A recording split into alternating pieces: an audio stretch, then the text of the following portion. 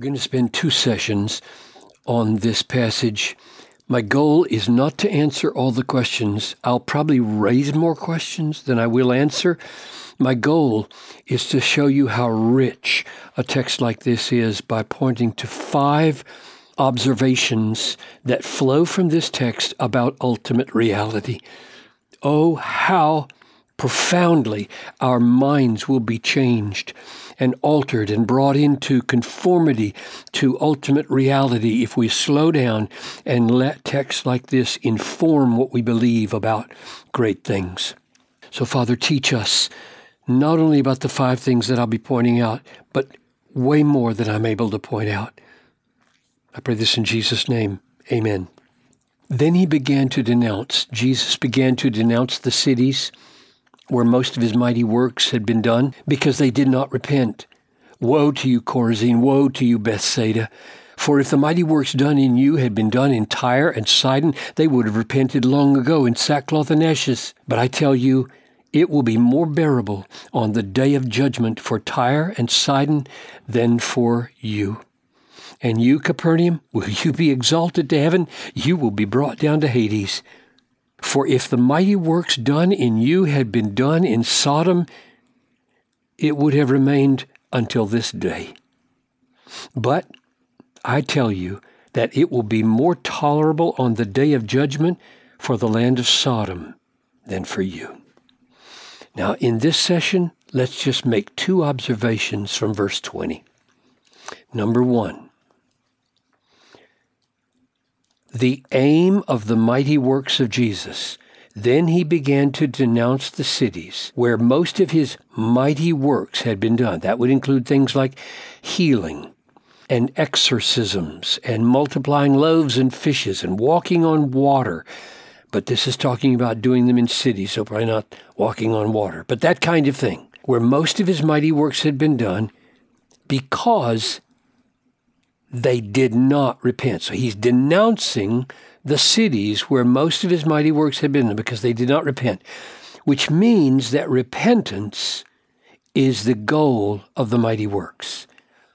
That's so important to see. Just dwell on it. Think about it. Many times we are given to believe by those who emphasize healing that human betterment, things going better for us, not going insane through demons, or not being lame, or not being blind, or not being hard of hearing, or not having leprosy, is the primary goal of the healing.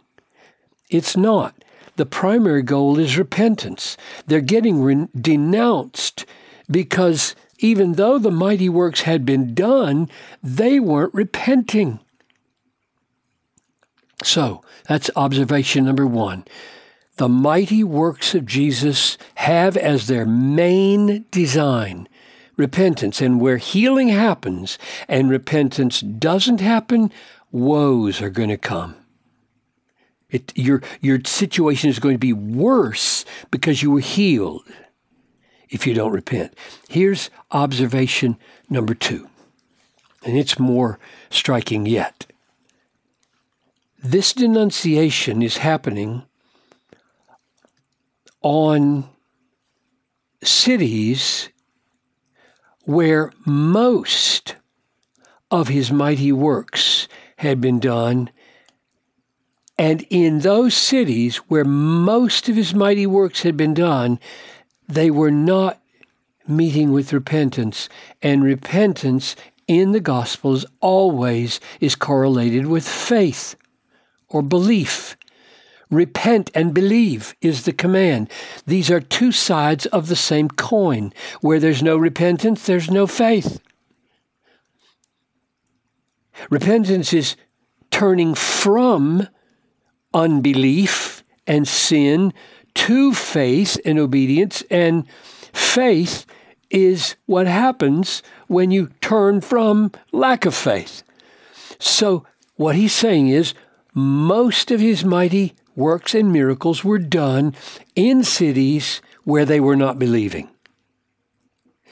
Now, we know this. We know, we can think of stories in the Gospels where Jesus, like in John 9,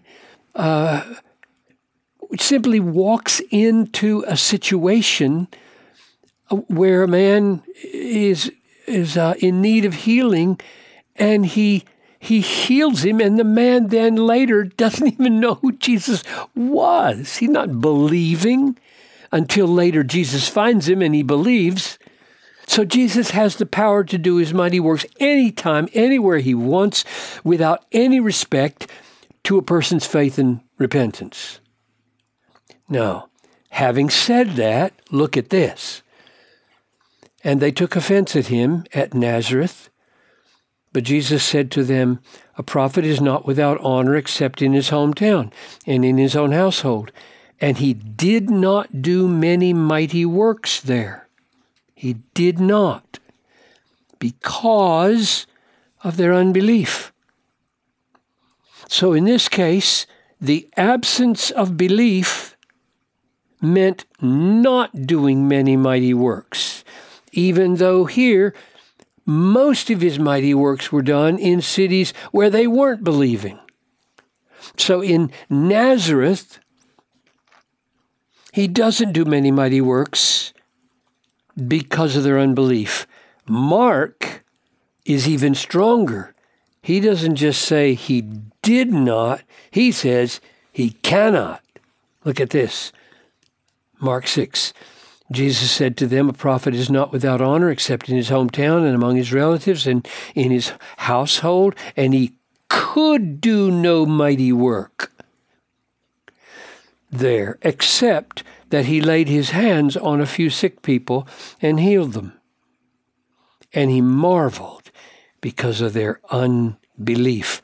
So here there's a correlation between unbelief and can do no mighty work, just as in Matthew 13:58, there's a correlation between unbelief and did not do many mighty work. Or to state it the other way, here there's a correlation between believing and doing many mighty works, just as here there's an implicit correlation between believing and doing many mighty works. So what do we make of this could not, especially in view of this mighty can and did in verse 20 of Matthew 11? He denounced the cities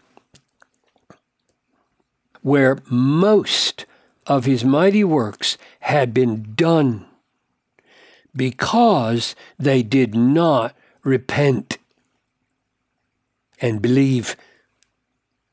I'm assuming there can be no genuine faith where there's no repentance. If you say, no way will I give up my unbelief and my sin, you're not believing in the way Jesus calls for faith. So what do we make of this? And here's my attempt to make sense of it. This could not here is not an ultimate could not, as though the Son of God, Jesus Christ, did not have the intrinsic power to do anything he pleased with regard to leprosy or blindness or multiplying loaves and fish or walking on water. He can do anything he pleased. He's God.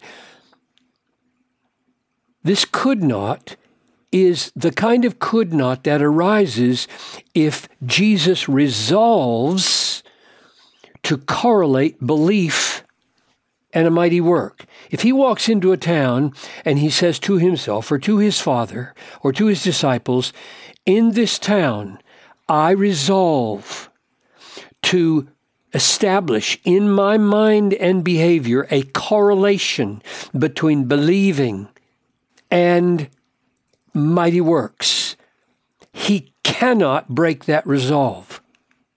He doesn't break resolves.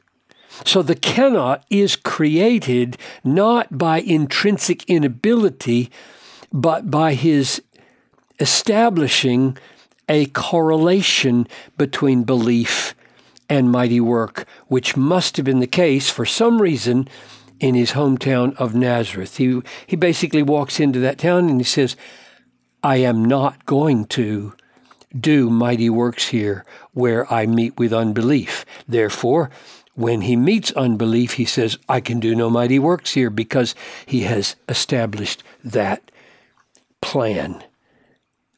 This verse here is massively important. Number one, all his mighty works aim at repentance. Number two, he did most of his mighty works where people did not believe. 3 more observations next time.